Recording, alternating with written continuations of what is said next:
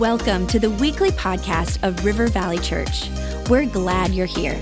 Our heart is to lead people to Jesus and launch them into their God-given purpose. So we pray you would encounter God in a fresh, new way today. To learn more about our church, visit rivervalley.org. Now, let's tune in to this week's message. Well, church, I am excited for our Lakeville campus opening, and I am excited for this series. And every year we do a giving series, and this is no different. Week one, we're going to talk about stewardship and tithing. Next week, we're going to talk about kingdom builders.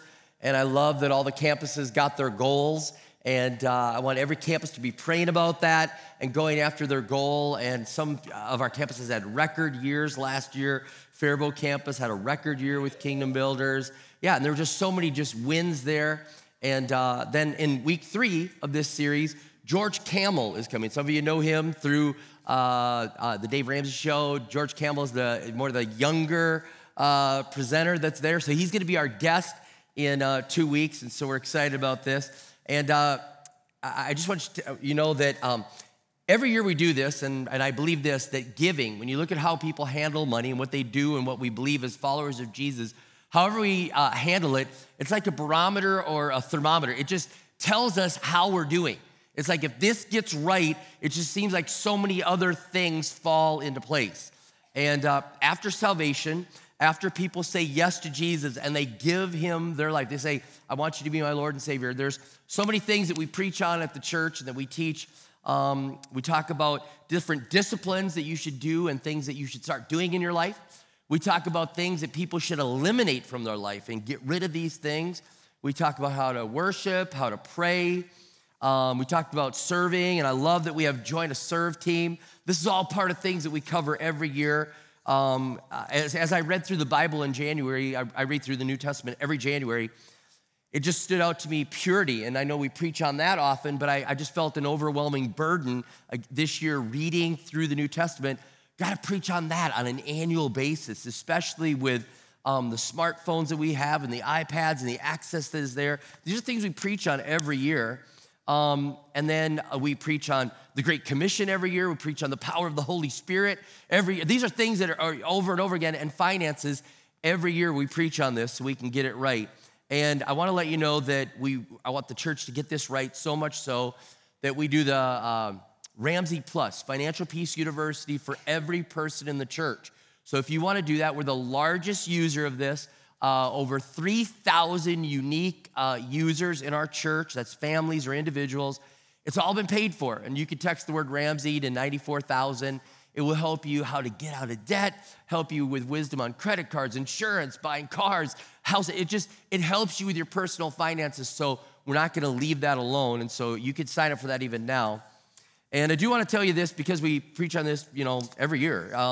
Some of the stories that I'm going to share are on like a 3 to 5 year cycle. How many know what I'm talking about? And so I've charted it, and I've tried to make sure I don't do the same ones I did last year. And sometimes I feel really good about it. Sometimes I feel like, I already told that one, but it's new to some people. And we have to do this. We have to focus on stewardship. And today I'm really going to focus on the words of stewardship and being a steward. Last time I did this was 2018, where I really focused on stewardship. It's important that we hit this. And I especially want to talk to the younger members of our church. MSN.com did a survey, and they found that Gen Z and millennials are obsessed with being wealthy. They are obsessed with it at a higher rate than previous generations. Gen Z, which is like 12 to 27-year-olds, 44% of them are obsessed with being wealthy. And the millennials that are just the next generation above that, 46% of them are obsessed with being wealthy. You say, well, what's the average? The national average is 27%. So you can see that the younger generation, something is going on. And I'm guessing it's social media. I'm guessing it's what we see on TV. I'm guessing that we have more access to celebrities' lives. And I'm guessing that it's just the economy and just the growth of the wealth that is there. We have companies that are approaching trillions of dollars. And so they have this, what they said in this survey, money dysmorphia. And it's described as having a distorted view of one's finances that could lead them to make poor decisions. So if you're in that category, please don't opt out of this. Please jump in and say, I've got to get this right. I don't want to make bad decisions. I don't want to become slave to the lender, like what the Bible says. I don't want to have it destroy my life. And I can't tell you how many times I've counseled young marrieds where money is a big issue and it just brings a wedge between them. So we want to get this right. So City Campus, no opting out, all right? That's for you, younger generation. When I go there, I feel like, yes, I lead the seniors ministry, you know? That's how I feel, all right. But I love it, love it, love it. So let's look at stewardship, all right? And I'm going to read a ton of scriptures, and I'm just going to forewarn. There was a gentleman at Woodbury campus. He's like, please don't read them so fast. I'm reading them double as fast, twice as fast today. I have to get through this. But stewardship is saying this. It's a steward is a person employed to manage another's property. A steward is somebody who's employed to manage someone else's property, someone who's entrusted with protecting, maintaining, nurturing, and growing things, a business, a farm, a household, some funds for someone else. A babysitter is a steward of the baby. They don't own the baby, they're just taking care of it. A manager of a store is a steward of the store. They don't own the store, they're just taking care of it. You're the person that does your financial advising and handles the money that's there. It's not their money, it's your money. They're taking care of it. They're a steward of it. We have stewards all around it. And we need to realize this: God owns everything. I manage and steward it all. Everything I have has been entrusted to me. I'm not the owner. He owns it all. Everything I have comes from God, belongs to God. And I used to joke around with my truck, but it was true. People would say, can I borrow your truck? The youth group wanted to borrow my truck. And I'd be like, well, it's God's truck. He owns it all. And I'd say, but he doesn't like you to eat in it, so don't eat in God's truck. Okay. But he owns it all. He really does. He owns it all. And I want to read some scriptures because the Bible makes it very, very clear that he owns it all. We have to understand that everything belongs to him. Psalm 3:8, and I'm going to fire through these. Psalm 3:8, salvation belongs to the Lord. Your blessings be on your people. Salvation belongs to him.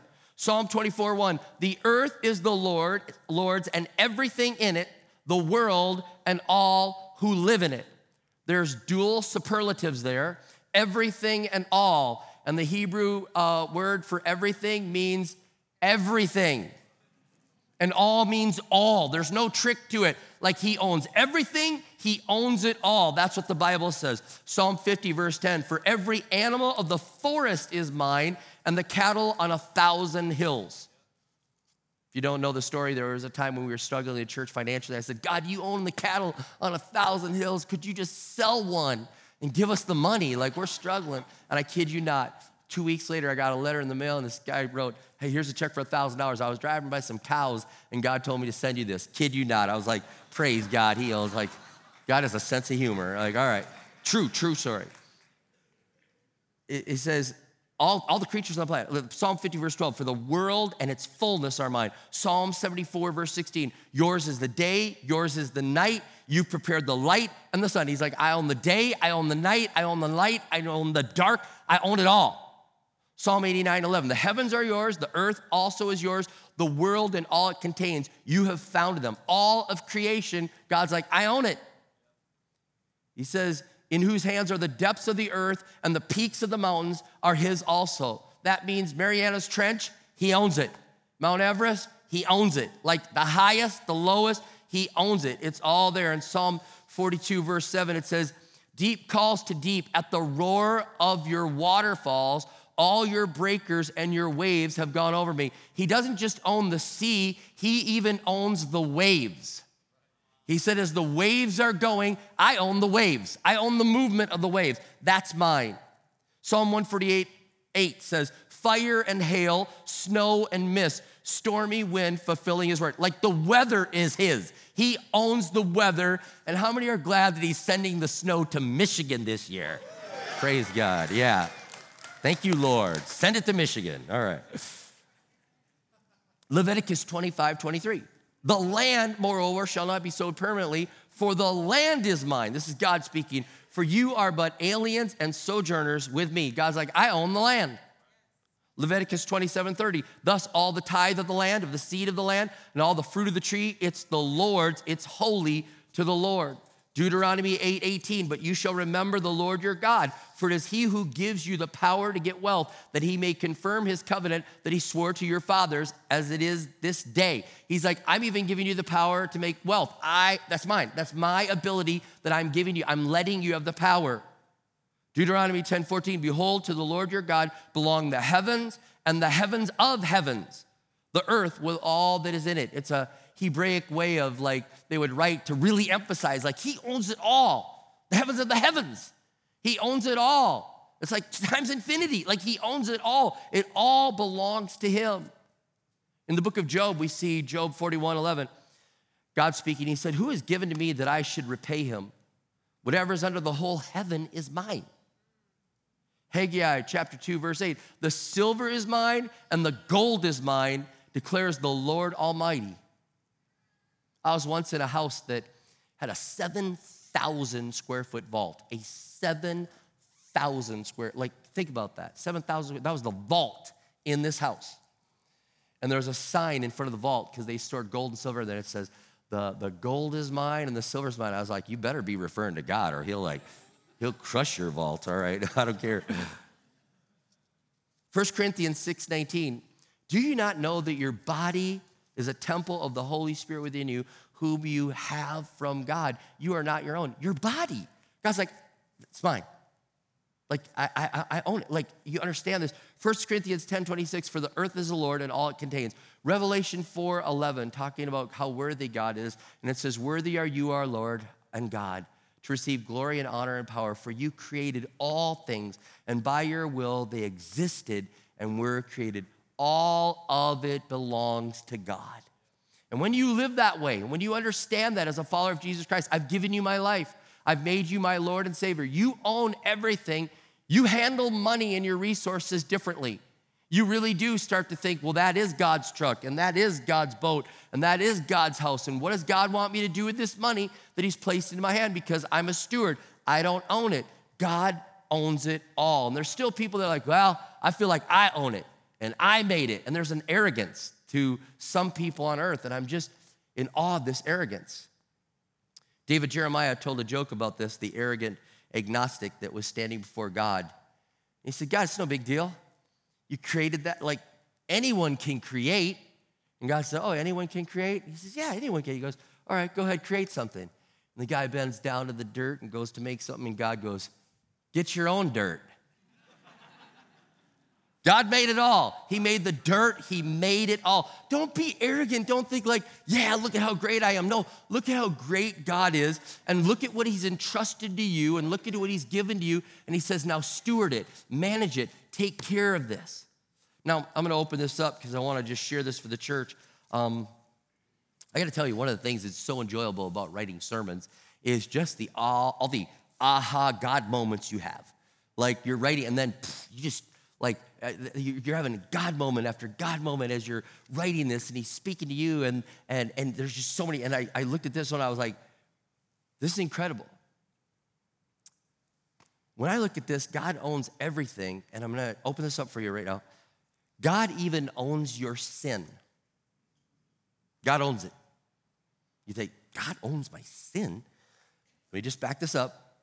On the Day of Atonement, the Day of Atonement was when the Jewish people would come together, and they would then have that day, would cover their sins. There would be a day of fasting. Today it would be called Yom Kippur. They would be fasting, and it would be a day where God would say, today we cover your sins. Your sins are covered. Okay? That was pointing to Jesus dying on the cross, that he would pay the price for our sins. He paid the price for them. That's where 2 Corinthians 5:21 says, God made him who had no sin to be sin for us, so that in him we might become the righteousness of God. So he says, guess what? I'm going to make Jesus sin. And he's saying, guess what? He's going to become the sin offering. Now you got to understand, the word for the sin offering in the Day of Atonement was the word kata. And the kata meant it was the sin offering, but it was also the sin. And when it talks about Jesus, it's saying he became the kata, and he became the sin offering and the sin. He's like, I paid the price for your sin. He owns that. Now, track with me for a second. When you die and you never ask for forgiveness of your sins, and you still are holding on to your sins, you die with stolen property. He owns it. And then he's like, well, now you're a thief and you never asked forgiveness and you're dying with stolen property and that separates you from me and there's a punishment for that. And he says, guess what? You don't have to, I already paid the price. I own your sins. I paid the price for your sins. And if you ask me to forgive you of that, I'll own that and forgive you. Wow, he owns everything. Everything. And even today in the service at the end, when we give the opportunity for people to say yes to Jesus, he's saying, I already paid for your sins. I own everything. I paid the price for your sins. Will you ask for forgiveness and let me have them? Because I paid the price for them. And you can die without that sin and you can be forgiven. What a beautiful thing. Let's just pause for a moment and pray for the altar call at all of our campuses at the end of this, that he owns it. He paid the price. He is the sacrifice. Lord, I just pray even right now at the end of the service that people are gonna realize I don't have to hold on to this anymore. You paid the price for it. You own everything on this earth, but God, you paid the price for my sins, and God, I willingly release them to you. You paid the price. And so, God, I just pray today that there just be a response at all of our campuses that people would say, yes, I willingly relinquish that and ask for forgiveness because you paid the price. Thank you, God, in Jesus' name, amen and amen. Can we thank God that he paid the price? He owns it all. Now, also in the Hebrew culture and in the language, we've just seen that he owns it all. He owns it all. There really isn't a sense of deep ownership of anything really in the Hebrew culture in this way. And when it comes to land, God's like, I want to even illustrate this. When you have land, you don't even own the land. Like, that's my land. And he would tell to the Jewish people, you can only lease it for 50 years. And at the end of 50 years, you got to give it back to whoever originally had it because you're only leasing. Like, you really don't even own it. And did you know that even to this day, you can only sign a 50-year lease in Israel? You can only sign a 50-year lease because it's acknowledging he owns it all. Everything is from him. He owns everything. It's a beautiful thing. We are simply stewards of everything that he places in our hands. When we place our life into his hands, when we give him our sins and we say, God, you paid the price. Now I'm living for you. He's like, all right, now here's what I've given to you, and I want you to be a steward of it. Take care of it. Use it for my glory and for my honor. Honor me with that. And we should be stressing that out like there's a responsibility. There's a like, I have to give account. Do you know that you're gonna get a job evaluation someday? When we stand for, like, what did you do with all that I gave you? How did you handle that as a steward? You're gonna give a job evaluation. Like, this is what I did with it.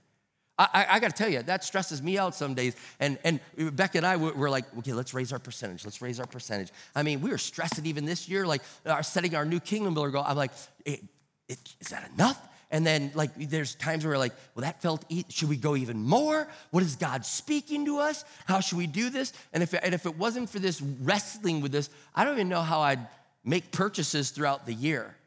Because we just settle it. We're like, okay, we just feel like God's saying, this is how much we're going to give. This is where we're going to keep. Like, we have an incredible opportunity as stewards. Like, how many know we even get to set our own salary? God's like, I've entrusted you with all this. Now you set your salary. Now, I've used this story before, but I got to share it because I'm just thinking about it. One time I was bringing money back for a missionary from another country, and I can't remember exactly what country it was, but they said, hey, the law allows you to transfer $9,900, just under $10,000, and we'd like you to bring this back, and we want to give you $9,900 to be a steward and bring back to us, and we need to pay this thing over there. And they said, you can keep whatever you feel is fair. Whatever I feel is fair. Like, I was like, I don't know. I mean, I've risked my life. That might be worth $9,900. I don't. And then I was like, but it's missionary money. Like, what in the world? Like, and they just left it at that. Whatever you think is fair. Like, you're the steward. You're taking it from here to there. You decide. I remember I was just like, I was so stressful. I didn't know. Like, and it cost me $20 to wire it. So I will definitely take the 20 out. I'm not going to lose. And then I had like a $200 bill that was staring me in the face. And I was like, all right, I owe $200 for this thing, and it would really make a difference in my life. So I kept $220. I think today I would not even keep the $20. But at the time I was a youth pastor, come on, 220 changed my life. You're a steward. You're a steward, and you should have that same thinking of like, God, it's your money, and everything belongs to you, and I'm handling it, I'm taking care of it. Lord, for your glory, I want to give a good return. If you gave a FedEx package to the FedEx delivery person, and they took it home and put it in their house, you'd be like, no, that was never the purpose. You were supposed to take that package and get it to where I wanted it to go, okay? I mean, you're a steward, you're a house manager. The word for steward really means house manager. House manager, if you're a Batman fan, that's Alfred. Alfred's taking care of the house. He's not cruising around in the Batmobile. It's like he's taking care of things. You're a house manager. And the overarching message in the Bible is that we're a steward for him. Randy Alcorn says this, as long as I hold tightly to something, I believe I own it. But when I give it away, I relinquish control, power, and prestige. When I realize that God has a claim not merely on the few dollars I might choose to throw in an offering plate, not simply 10% or even 50%, but on 100% of my money, and he's like, my money, it's revolutionary. If I'm God's money manager, I'm not God. Money isn't God. God is God. So God, money, and I are each put in our rightful place. God's God. What I have is I'm being a steward of it, and I'm worshiping him with this, and I'm honoring him this. And so, again, like sweating out the details. Like I remember when handling that money. What do I keep? How much do I keep? So as we look through the Bible, I see over and over an example that's there. It's the word tithe. It's a math word. It means 10%. And I believe that, like many people have said, like that's the training wheels. That's the starting point. And people will argue, and I get so tired of people arguing because usually they argue and they want to give less, and I don't want to give less. I want to keep giving more, and I keep thinking, how much more can I give, and how much more can I do? But I believe we start with the tithe, and one theologian said it's like over and over again. It's like the obvious hint or tell or clear expectation that God's like, it's a tithe, it's tenth. And he says, the first tenth belongs to me. By the way, it all belongs to me, but the first tenth, you honor me and do that. And as I've studied the Bible, the tithe predates the law. It's in Genesis 14 and Genesis 28. It's in the law. Moses, it's in the law. It's endorsed by Jesus. Let me just go through a quick survey. And again, I preach on this every year, so you could go back, like, find it online for the last, like, I know at least to 2018. And I mean, I was reading all the old sermons on giving and tithing, and I was like, oh, that's a good one, that's a good one. That's, all right, 2 more years until I can bring that one back. All right, But let me just go through it again. In Genesis, we have Cain and Abel. Cain, it says, which by the way, we're reading our soap right now in Genesis. It just stood out to me like Cain brought some and Abel brought first fruits. And God's like, I love what he's doing. And Hebrews implies that Cain and Abel, that Abel's had a weight to it and Cain's didn't. So we see, here's them giving right there. Abraham is tithing because he's grateful. He's like, God, you've given me this victory. Jacob says, you are my Lord and my God, and I'm going to tithe. Like this is happening before there is law. Then in the law with Moses, we have the tithe, and then it grows beyond that because not only is it taking care of God's mission, it's taking care of a nation. And he's like, I'm going to expand. There's other tithes and other things that you're going to do to take care of this group and this group and this group, so it expands. We see a rebuke in the book of Malachi of the tithe because God's like, it belongs to me. You're not giving it to me. And if you want to return to me, bring back the tithe. In the New Testament, Jesus references the tithe. He endorses the tithe.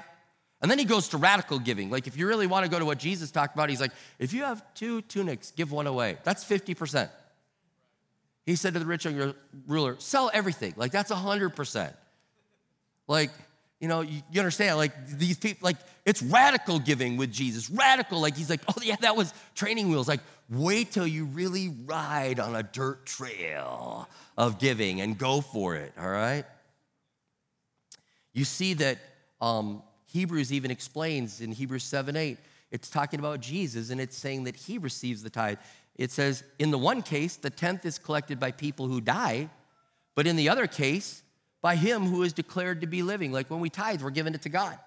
Jesus received it. Paul builds on it and expands on this. He's like, come on, be generous. God loves a hilarious giver. Be generous. Don't stop. Keep going. And by the way, in the Old Testament, they were never like stopping at tithe. They were always allowed to give free will offerings over that. God's like, start there, but just keep going. Keep going. And how many know you love it when your kids keep going and they're so generous? And he's like, they go there, and Paul builds on it, expands on it. And the early church fathers, for the first 300 to 400 years, adhered to it and taught it. Now we go up from there. And we're going to talk about that next week with Kingdom Builders, which I am just in awe of the ability that we've been able to live, blessed to be a blessing and to go up from the tithe. We see as stewards, like we're like, God, we're on mission. We gave you our life. You took our sins. They were yours. You paid for them. And now I'm living for you. And I'm bringing this first tenth there. And I'm going to live on mission for you. And the thing I see is we bring it to the local church or to your online church. And I thank God for those that say, you are our church. We're online. We're remote. We're there. We're deployed. We're whatever. This is our church. And we give that there. I thank God we even have prisoners that send in their tithe that are like, this is my church. And I'm in awe of the $2.43 tithe with a stamp on it. I'm just like, praise God for these people saying we're part of it. But we bring it to the local church, and you say, it's organized that way. Like every church is organized, and you have leadership, and you have people that are being stewards of what's even given at the church. Some people are like, well, I just like to give it wherever, whatever, and I just think that's so disorganized. Think about this. And I was thinking of this illustration. I'll share it.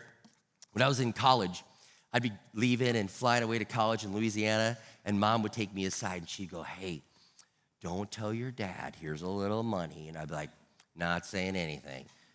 And then Dad would take me aside, hey, don't tell your mom. There's a little something. I was like, I'm not telling anybody. I didn't tell anybody till I graduated, huh? Ruining it for my brothers. All right, but, if you're like, oh, I gave it here, it's just kind of disorganized. You don't even know what's going on. But when you bring it to the local church, you said, I'm building my church, and you fuel it. It goes on mission. And by the way, the tithe is, we've referred to it like before as general fund. Like, I think that's a terrible name. It's the church life fund. It pays for the kids ministry, the youth ministry, the men's, the women's, the small groups, the training, the pastors, and all of the staff. It pays for the care, the custodial, the equipping, the worship, the tools that we need, including the buildings. It pays for the insurance. The 10% right off the top that we give to world missions pays for all the bills, all the utilities, and our reserves. I mean, the tithe keeps the church alive and moving forward. We have 13 venues. Some of them we rent, some of them we own, and we're trying to be good stewards. And even as elders, we're just like, how many more do we want to own, and how many want to rent, and what's good financial stewardship, and can we ever get debt free? And praise God, if somebody wrote a check for $28 million, we would do it. And we're just trying to be great, good stewards. You say $28 million, but I think our assets of the buildings are worth way more than that. We return it to him, and it belongs to him. We do this because he saved us. He changed our life. He paid the price for our sins. We gave those to him, and we said, God, thank you for forgiving us. And now we want to just fuel your church. We want others to know this. We believe in this. And to anybody that's skeptical or critical, nobody's forced to do it. Like, we want to do this. And when you talk to tithers, you know what words you're going to hear? Joy, excitement, anticipation, gratefulness, overwhelmed, can't believe this. God says he's going to pour out the windows or open up the windows of heaven and pour out blessings in Malachi. And I just see like the 90%, I can't explain it, the 90% goes farther with God's blessing on it than if I held the 100%. I just see that over. He's like, watch this, I'll do this. And here's something that it says in Malachi that I want you to understand, and I'll close with this and maybe one more illustration if I have time. The Bible says in Malachi that when we tithe, when the children of Israel would tithe, that he would rebuke the devourer. And that's why when I say when you start tithing and you're honoring God and you're like, you own it all and you let me keep so much and here's the tithe to you, he says, I'll rebuke the devourer. And a lot of us are like, well, I don't even worry about that one. Can I tell you, outside the Western world, they see that one and say, praise God that he rebukes the devourer. In the Western world where we live, we're so industrialized. I mean, we have airbags and warning signs and vitamins and locks and safes and security system and weed killer and insurance. You know, insurance says there is a devourer. Like you're insuring against the devourer. And we do that, we gather together, but a lot of people in the rest of the world don't even do these things. Like we're living our life trying to hedge against the devourer and try to keep the devourer away. And they're like, man, I don't have all that, but I'll trust God and I'll place it in his hands and I'll watch how he'll rebuke the devourer and keep him away. And he'll take care of me. And I want you to understand that when you honor God, he's blessing that. He's rebuking the devourer, and he's like, you're fueling my mission. And then he speaks just about what more does he want us to give. See, he owns it all, and it's really a test. And I'll close with this one, and I love this illustration, but it really did happen. I really did do this. I didn't originate this illustration. If somebody else did, and I actually took my kids to McDonald's and did it. I want to see if it would work, and it did. All right? Took the kids to McDonald's, and I ordered Happy Meals for them and upsized their fries, and I ordered a meal for me with no fries. And as we were eating, I reached over and I grabbed some of the kids' fries. I'll never forget, it was at the Apple Valley McDonald's. I reached over and I grabbed some of their fries, and they said, hey, those are our fries. And I was like, the illustration worked perfect, like exactly, this is just exactly like the guy said the kids would do, and they did it exactly. And I said, you don't want to share your fries? And they're like, these are our fries. I said, well, who bought you those fries? And you could just see them like, oh boy. So I bought those fries. I said, matter of fact, I could go up there and buy more fries right now. I could buy as many fries. I could bury you two in fries right there. I did say that. I said, do you think you'd want to share fries with the person that bought you the fries?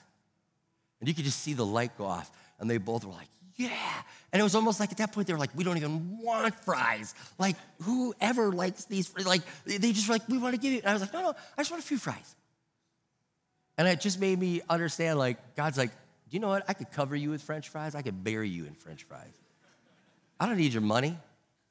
I want to see if you understand that I own it all, that you're stewarding it, that I've given you everything. And I want to see that your heart understands where everything you have is coming from. And so we honor the Lord with the tithe. We honor the Lord and go up from there in generous, radical generosity. And we say, you own it all, God. Thank you. Thank you for letting me steward this little bit. And thank you, God, for forgiving me of my sins. So, Lord, I just pray right now that you'd help us to realize that. You own it all. You've given it to us, and we steward it. It's a heart thing. I just pray we're going to live differently, and we'd sweat it out. How much do we want to keep? How much do we want to give? What percentage do you want from this year? What amount? And we'd live wanting to bring glory and honor to your name. You own it all. You own it all. So we gratefully, gladly, joyfully say, God, help us to be stewards and help us to give generously, starting with the tithe and going way beyond that. In Jesus' name. In Jesus' name we pray. Amen and amen.